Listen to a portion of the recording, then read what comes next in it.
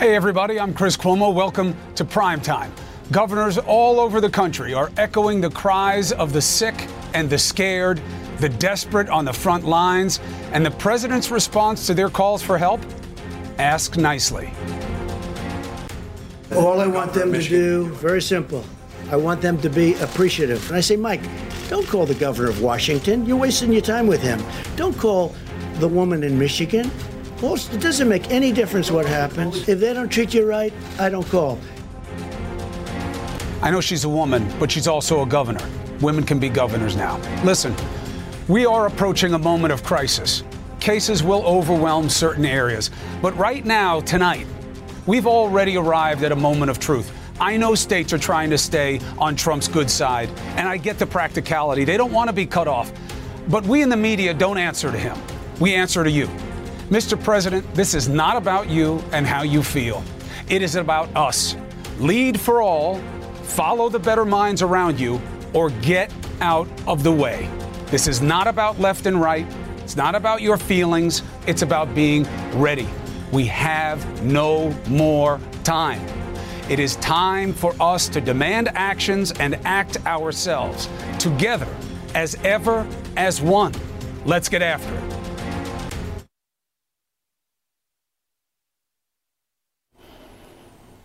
I should have a big headline for you. I should be telling you right now the federal government is finally addressing our greatest need with its biggest weapon, calling on businesses to make the PPE that the people on the front line needs, the protective wear, to make the ventilators. This is a war, and that's how we got ahead of the enemy in World War II. So what do we know? The president calls on GM to partner with a tech company to make 100,000 ventilators. Great. But then GM and Ventec, the other companies, say they haven't been told anything. Well, they need clarity. The White House is saying one thing, reporters are saying another thing. What does the president have to say? Could he clarify it? Are we going to get the moment of truth we need? Here's what we got. We thought that we had to deal with, as an example, General Motors, and I guess they thought otherwise. They didn't agree. And now they do. They do agree, and I think we might be able to pull it, but we let them know the way we felt, and they can't be doing that. What does that even mean? Why can't this president build up our defenses with the urgency he showed in building his wall? His response? We're doing great. We're good on the PPE. Another perfect play. I don't think states like New York really need what they say they need. Really? Those are his feelings. Let's get to the facts. Let's bring in New York State Health Department Commissioner Howard Zucker. It's good to have you on the show, Doc. Good to be here. You don't need the ventilators, and the ones you were given, you put in a warehouse, which proves you didn't need them in the first place. Do you accept that? I don't accept that. We need the ventilators. We need more ventilators. We are very concerned about patients who are becoming critically ill and are critically ill. And we're worried about those who are going to become critically ill. It's all about the ventilators when it comes to hospital care. Yeah, but you don't need them now. And some people have fewer than you. So let's do it this way. When your people get really sick and you have no more ventilators, come to me and I'll give you the ventilators. Well, our people are sick. New Yorkers are sick. They're in every hospital. I hear about it every single day. We are working night and day to get the supplies that they need. And as you know, when someone is critically ill and they're in the hospital and they're in an intensive care unit, the ventilator will help save their life. So we need the ventilators. We're looking far and wide for as many as we can find. What happens if you were to delay the ask until the need was imminent? Well, that would not be a wise approach. The government has taken the approach we need to be proactive, address these issues up front, get the supplies we need. What's the worst that happens? We have some extra ventilators. We'll give them to the next state who would need them. But right now, the last thing you want to do is get caught behind the eight ball in many ways. Now, just so the audience understands, I am telling you right now in this conversation what the president has been saying. Here are his own words. Don't forget, we sent thousands of ventilators to New York, and they didn't know they got them. So we sent thousands of ventilators to New York, and they didn't know about it at the time they were complaining. Thousands. We had 2,000, and then 2,000, and then 4,000. Is any of that true? Not true. We knew the ventilators were right, and we need more ventilators. It's just the beginning of addressing the problem that we have. We have patients in hospitals all across the lower part of New York State, and I suspect as this progresses to other parts of the state, and we are behind on the ventilators. That's why we're looking for as many as we can get, both from the federal government and from elsewhere. So you knew that the ventilators had come and you had them in a warehouse because you're being ready to deploy them. You were not unaware. Is it true that he gave you that many? He's made it sound like it was about 8,000. How many have they given you? Now there are 4,000 ventilators that were given to us, and we are distributing those deploying those ventilators to those who need. And I have received many calls from hospital presidents, including today, saying we need more ventilators. We hear about the patients who show up in the emergency room. We hear about these stories. We see the numbers as they have been rising. We need to address this, and we need to address it now, and we're doing that. But we need to provide the ventilators for those patients. Now, another story that hasn't been really well told, and I kind of blame myself for that because I don't know how many reporters know this truth as well as I do. What is it like for you to go on the open market and get PPE, the protective equipment that people like? What kinds of things are you encountering in trying to source, purchase, and take delivery of masks, gowns, gloves, protective footwear, visors, etc.? So we are working with all different vendors that are out there. There are many creative solutions that have been put forth. There are ways to sort of spray masks, to use them. We are looking at what other supply chains we can get for some of these protective equipment. I recognize the doctors, the nurses, all of the health professionals on the front line, we need to protect them and make sure they are healthy and able to take care of the patients who are lying in those beds. And that's the only way we're going to get them better, and it's the only way, that's the most important approach that we have. But isn't it true that because the federal government hasn't triggered the Manufacturing Act and we're not making these things for ourselves, that you guys are constantly in bidding wars against other countries and states, and prices are jumping up like it's the last bottle of water in a drought? Right. So Governor Cuomo called upon the president every press conference dating back days now, probably weeks, to implement the Defense Production Act. Look at this as if it were a war, which it is. It's a war against a virus. And to take the approach that was used in other wars that America had to fight back in World War II, and to activate the Defense Production Act, get those supplies made, get them out there, help the people in New York, help the people across the country. Right. I mean, I just want people to know, you've got states competing against one another right now, and they're getting bid up. Prices are going up 1,000% for masks and gowns because the need is so heavy. And, literally, it's state versus state. And you are often losing things if you don't have tens of millions of dollars to spend in the next 30 minutes. Is that not the reality? Well, I think that we are trying to work together. We're in this area, New York, New Jersey, Connecticut. The government has called the tri-state area together to work together to address this challenge. And we need more supplies. We need more supplies, whether it's the protective equipment, whether it's the ventilators, whether it's also specific medications. We need the supplies. That's how you tackle a problem up front and be proactive on addressing things. So, Commissioner, last night on the show, as you know, we had Mariah Sheridan, who is the sister of Caius Kelly. We believe he is the first or one of the few nurses who have succumbed, at least in part, to this virus, raised concerns about the level of PPE, but specifically to his family. It raised concerns about him and bringing him home. I just want to remind people about what his sister said. Even now, I don't know where he is.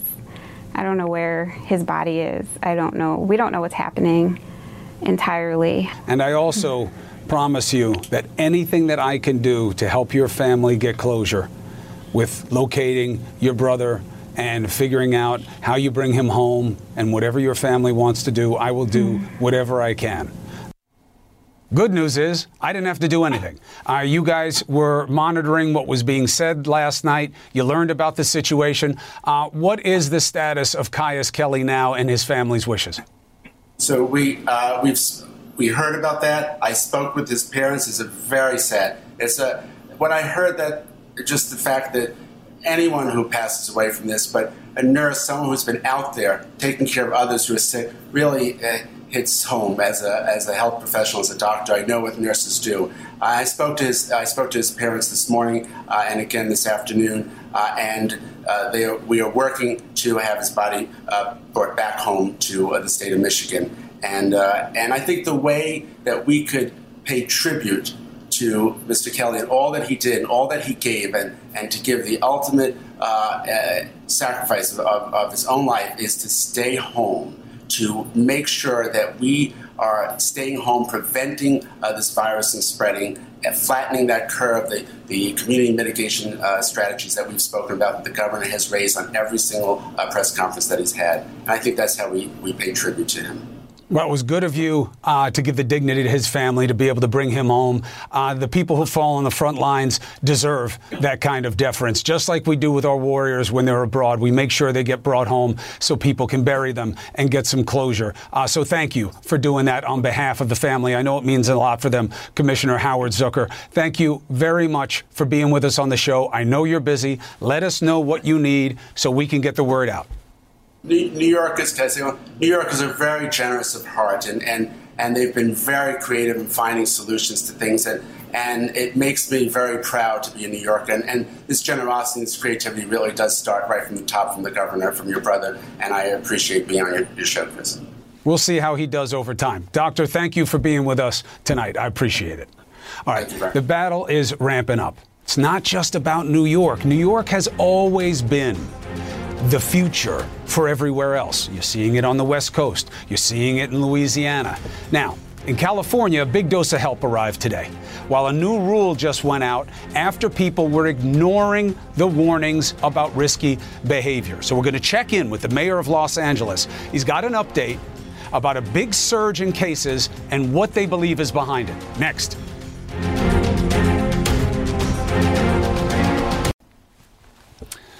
All right, eyes are now shifting from the state of New York, which is currently the national epicenter. And why? Big population, it's a travel hub, there's a lot of density, okay? So it has a lot of things going against it, but it's not unique, okay? And we know that because we're watching the spread in real time. It started in Washington, bounced over here, but now it's back in California. Cases and deaths are surging there. Los Angeles' mayor says California is the next New York, and he's also our next guest. Mayor Eric Garcetti, it's great to see you as always. I'm sorry it's for this reason. I really wish, brother, that you were coming on to say we got a handle, we learned something, we got a trick, but it's the opposite. How's it going for you, and what do you blame? Well, we're strong, we're steeled, and we're scared. I think that we look at the numbers, we do the calculations, and whether it's a week or two away, and today we had a smaller increase than yesterday, which was a 50+% increase in a single day. We know that those numbers line up per capita where New York was. And I should say it isn't just New York and Los Angeles and Seattle. Per capita, Wyoming is where Los Angeles is. North Dakota is where Los Angeles is. You can go almost any place. And these numbers aren't an if, it's a when for all of us.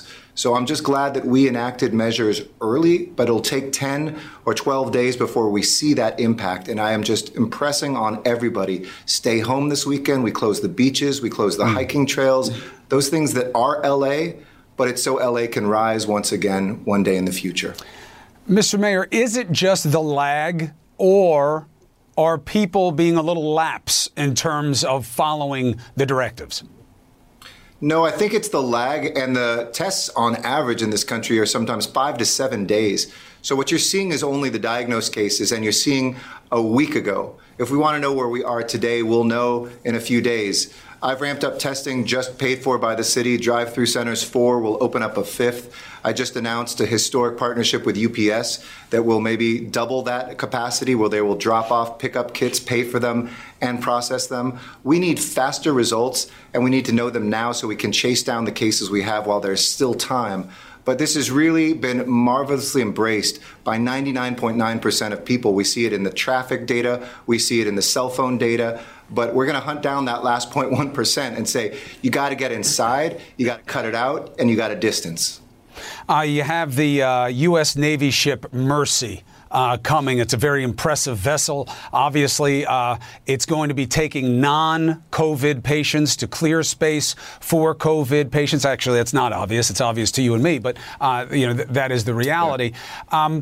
In terms of federal help, what happened tonight, that it looked like they had a deal with GM, but the president doesn't sound like he has a deal. The White House says they have a deal. GM says they don't know.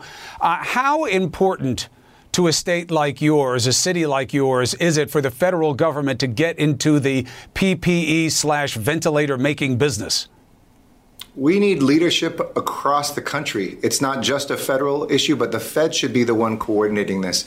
It's like a dog-eat-dog, zero-sum game out there. Your brothers talked about it. We have a contract. The check is cut. We've got it done. And then somebody says, sorry, those 100,000 masks are going to FEMA. There's no order to the chaos that's there. That said, the federal government came through big. I'm wearing my Navy pin, served 12 and a half years as an officer in the Navy, and I'd boarded the Mercy years ago. It is a marvelous ship. It is increasing by 2/3 the empty bed capacity for our hospital system in a city as big as LA County with 10 million people. So it's a huge help. We keep thanking the president, the vice president, and others when they come through. The Congress finally got the package done. Though I agree with Leader Pelosi, we've got to think about the fourth one and economic recovery now.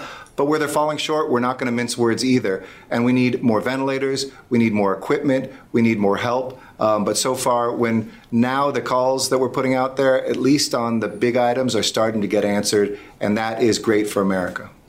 Well, what's your speculation that if you guys have to keep doing it on the open market, do you think you're going to get where you need to be, or do you think the federal government has to get more involved and have factories start making this stuff?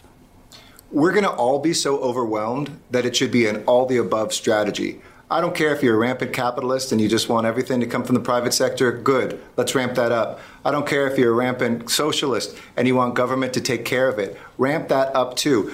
If we're doing all of the above, we're still going to fall short. And lives depend on how well we do. We know we're not going to get to 100%, but the closer we get to 100% could be your husband, your wife, your father, your mother. This is what this is about. And the human cost of this, I don't think, has started to hit people. In New York, it has.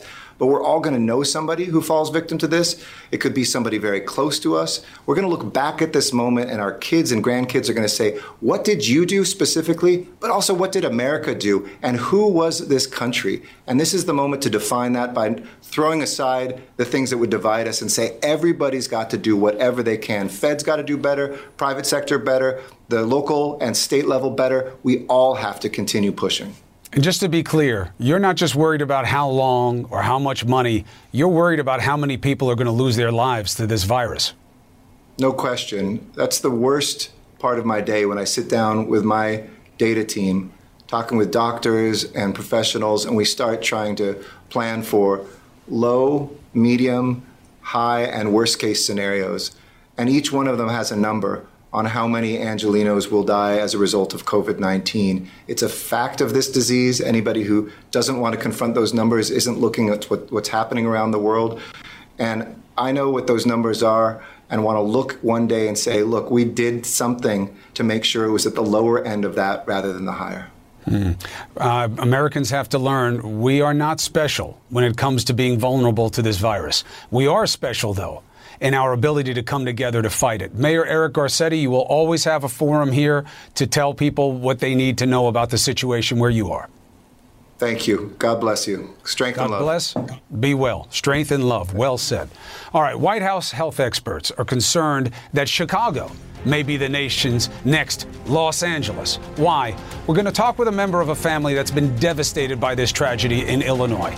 These stories are hard to hear, but you must, because loved ones like this are coming forward so you don't have to live their pain. Next. Each of the numbers that you see spiking in places like Chicago, they can become overwhelming, but just remember this. Every one of them is a person who has people who love them, who maybe they're responsible for, family, meaning the pain extends beyond the cold counts that are getting too familiar for us now. It's a pain that Richard Freisen is feeling twofold. His sister was the first to die in Illinois from coronavirus, and then just days later, he lost another sister to the disease. Richard, I am so sorry to meet you under these circumstances, but I can't tell you how much I appreciate you coming forward in a time of pain so that people realize what we're dealing with. How is the family coping? Thank you, Chris. We're getting by. We're doing what we can. We're just doing the best we can do. How do you make sense of having two of your own taken from something that we're supposed to be able to deal with? You know, it's not supposed to happen like this. I mean, were they compromised in a way? Were they vulnerable? Well, the first sister, Patricia, she was compromised and vulnerable. And when she called and told us that she had some breathing issues, it's not something we hadn't heard before. So we didn't really think too much of it, especially not COVID-19, especially since it hadn't been widespread in Illinois at the time. But she was vulnerable, and her death, while tragic, is just devastating for us. On the same day we learned of her death, though, my other sister was checking herself into the ER for a cough that she had, and that one took us by surprise. She was a lot healthier, and just didn't expect her to go. Oh, we're showing pictures of them right now. They're beautiful, in the prime of life. What do you want us to know about why your sisters have to be remembered for more than just what took them? Well, I think everybody who knew them will remember for more than just what took them. They were absolutely beautiful women. And it's strange because I come from a huge family. There were 9 of us originally, 8 living, well, 6 now. And we were all extremely close. And although we fought, we got along great as adults. And their presence is just going to be missed so much. Wanda was the party planner. She had so many friends that she just loved to give parties and invite people over to her house. And Patricia loved to go to parties. So it was just wonderful people who just did the best they could in life. You know, one of the things that we all crave when we suffer a loss like this is to come together and to mourn and to remember and appreciate their lives. You're not going to get that chance the way you want it right now. How is that playing on your heart? That's tough. I think that's the toughest part. The toughest part about my sister's death is that they had to die alone in that hospital. And I've heard this from other people. It's just devastating to us that we couldn't go in to see them in their last moments. They weren't afraid of death, but I think just dying alone is the worst thing that could have happened.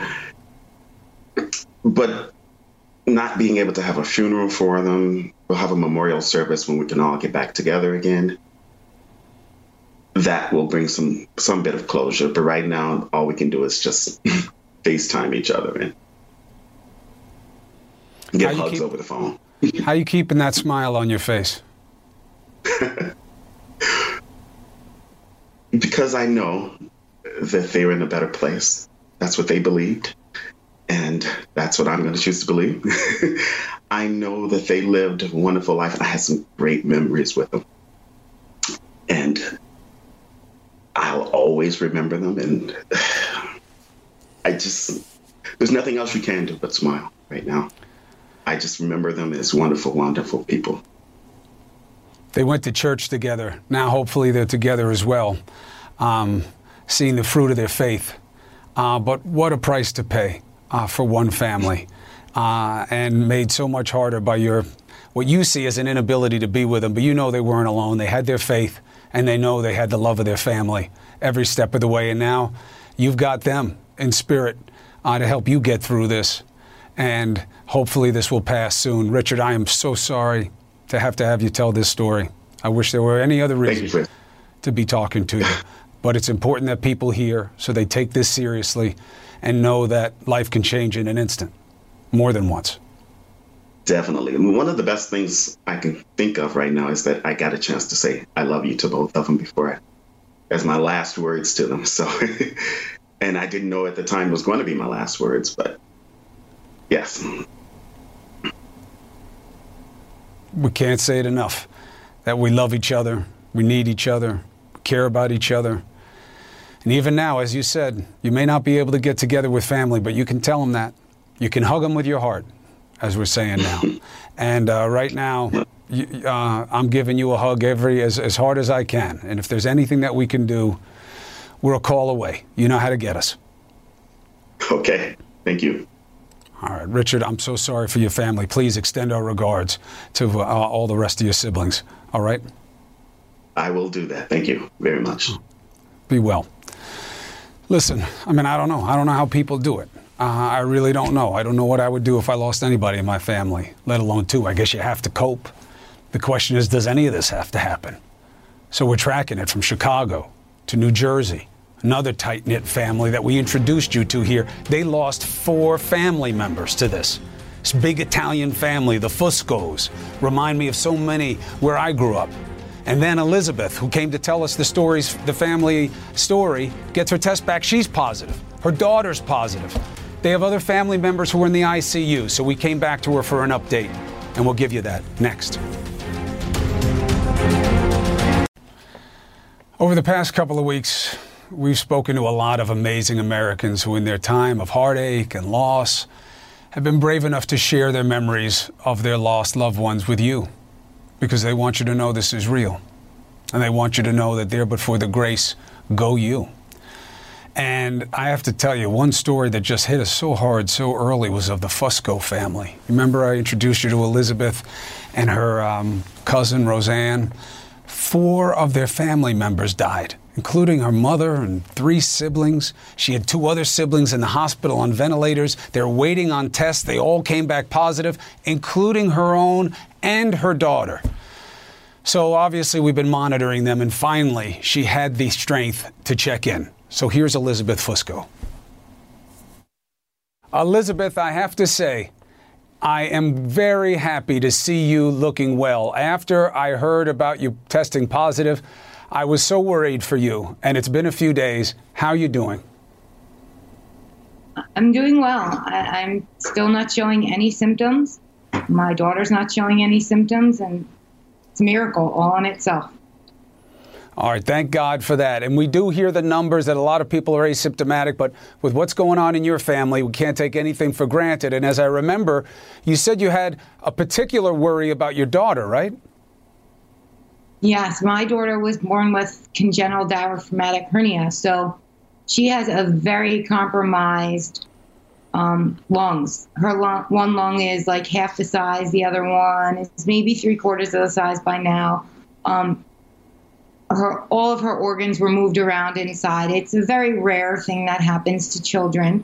But, she only had a 3% chance of life coming out of my womb. So it's surreal that she tested positive and her body has fought it. Thank God. Thank God. Sometimes God has to be good. With everything he's put the Fusco family through, everything your family has endured, it's good that somebody's getting a break. Now, how does it stand in the wider family? How many people are still fighting this? What's the situation? What can you tell us? I can tell you that my sister Antonia is home and looking very well. She made it home on Friday. I do still have a sister and brother on a vent, fighting very hard for us, and I'm sure the ones who have gone to heaven are watching over them and helping them immensely because they are fighting hard. Are those the only 2 who are still sick? Because I know that a lot of people had tests and a lot of them had come back positive. Those are the only 2 still sick. They are still both exactly where they were when this whole nightmare started. They are both still at Central State and both still on ventilators. 1 came home. 2 are still on ventilators, and 4 are in heaven.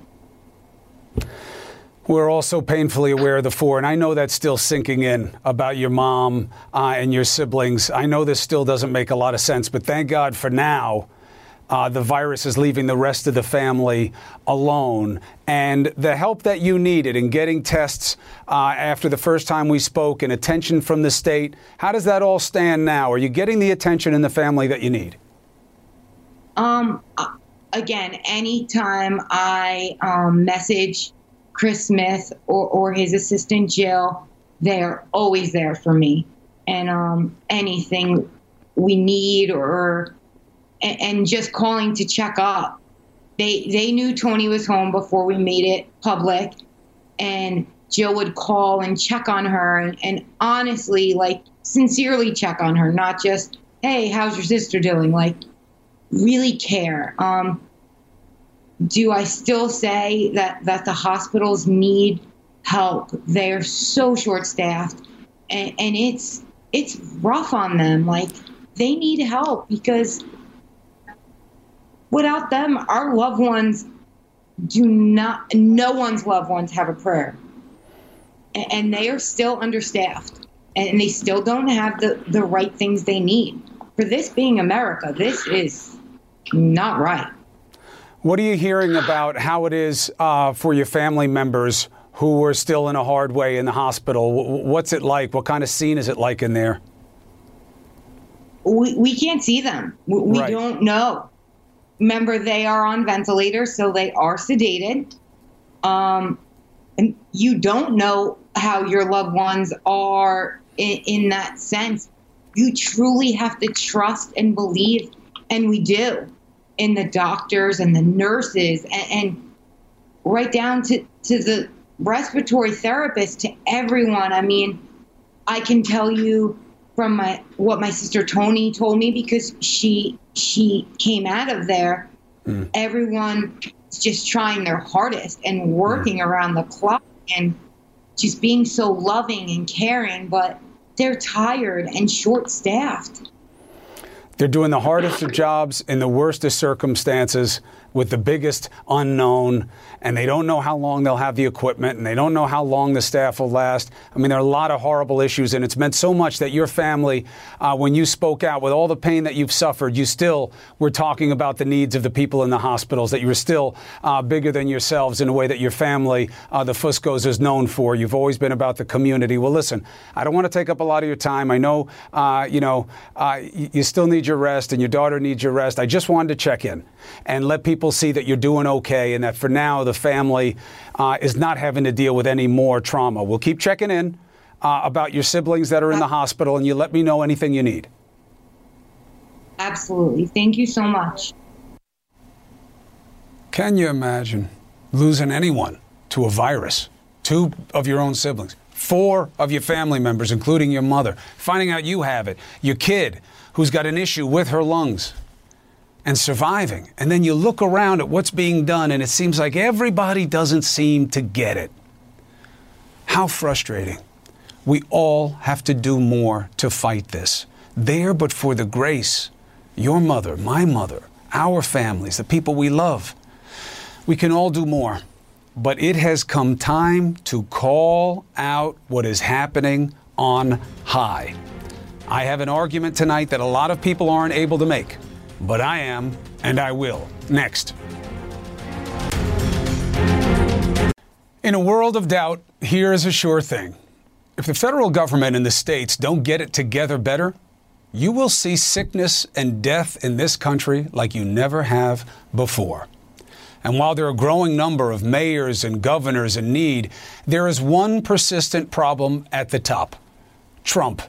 His 2 defining flaws are on flagrant display. They are literally making us sick. First, his ignorance.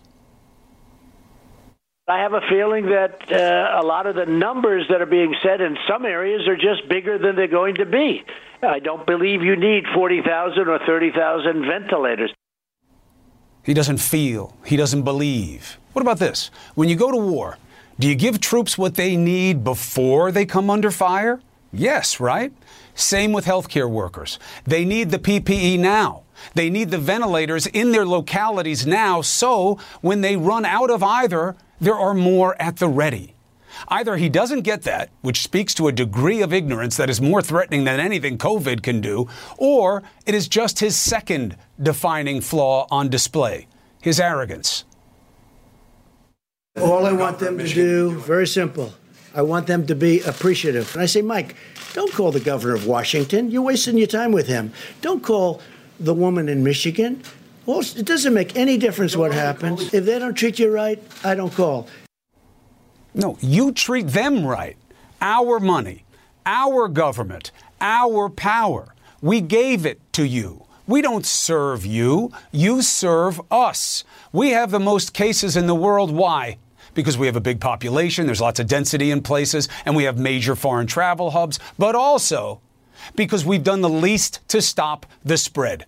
And in large part, that's on Trump. He slept on this. He lied about it. And now he is not doing enough. Reopen by Easter. That's not aspirational. It's asinine. No expert anywhere says anything like it. Reassess the life limitations we're under now. Maybe Monday, Tuesday, I'll think about it. Every state is extending. Every world expert says we have to do more, not less. He needs time. The president should say himself what his fringe friends are saying. Have you heard it? They're okay with a certain number of the frail and the greatest generation dying off to make the economy come back sooner. Just say it, because they're saying it for you.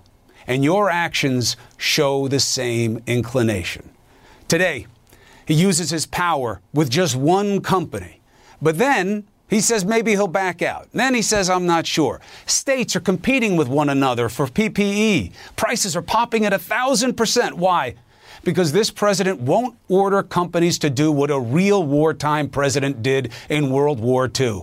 Now he tells one company, GE, to start after over a week of people begging him to do it. Then he walks it back. What the hell is going on? Repeating the words of great leaders does not make you one. Doing great things when it matters, that does. And that time is now. We are asking everyone to act now. Act for others. Take this seriously. How can we be surprised that so many, especially in red states, seem slow to the cause when the man they look to for guidance has lied about it, slow-walked it, exaggerated his success, and consistently increased the risk to all of us? Together as ever as one is reliant on an acceptance of our interconnectedness and interdependence. We get through, in other words, keeping it simple. Suck it up. Do the right thing. Do it now. Don't make it all about yourself. No one needs that message more than this president. Listen, we're fighting this battle not just with the military, but with an army of Americans. To win, we must expose the Americans as well. I got a new batch next. Insurance companies weaseling out of claims by devastated small business owners who thought they were covered with business interruption insurance. What's getting them? Fine print. We will not pay for loss or damage caused by or resulting from any virus, bacterium, or other microorganism that induces or is capable of inducing physical distress, illness, or disease. Looks like someone prepared for this pandemic after all, doesn't it? The question is this fair? It's got Americant written all over it. Remember, the $2 billion relief package isn't going to pay all the bills. So we'll see what can be done here. We have to expose the need. Another Americant, and this is disgusting. Zoom bombing. These people jumping uninvited into video chats, posting lewd images. On Tuesday, a group of racists crashed USC's online classes. So you're going to have ugly people do ugly things. So here's how you reduce your risk. Disable the, quote, join before host option. Enable co-host so you can have more moderators. Disable file transfer to avoid digital virus sharing. And disable allow removed participants to rejoin so the trolls can't come back in. You know what? I'll post all that stuff online for you, okay? How about some Americans? It's Friday, right? Let's get a little good news. Take us through the weekend. You see all those flashing emergency lights coming from cars in a Georgia hospital's parking lot? You know why? show of support for all the brave healthcare workers inside, and the car owners stayed in their cars to pray for the workers. In Michigan, a school principal wanted to let one of her students, Caitlin Watson, know that she was this year's valedictorian. School's closed, so what do? Phone call didn't seem special enough. Watson still works at a local drive-thru, which gave the principal a beautiful idea. You are GTA's 2020 class valedictorian. I am. You are. Oh my gosh, thank you so much. Isn't that amazing? What an achievement. The American School of Thinking, complete with social distancing. Listen, together as ever, as one, we will make it through. I can't believe some of the things that are happening in leadership, but I believe completely in us. Thank you for watching CNN Tonight with D. Lemon right now. I'm Dr. Sanjay Gupta, host of the Chasing Life podcast. In honor of our 10th season, we want to hear from you. Leave us a message at 470-396-0832 and tell us how you chase life. It could be used on an upcoming episode.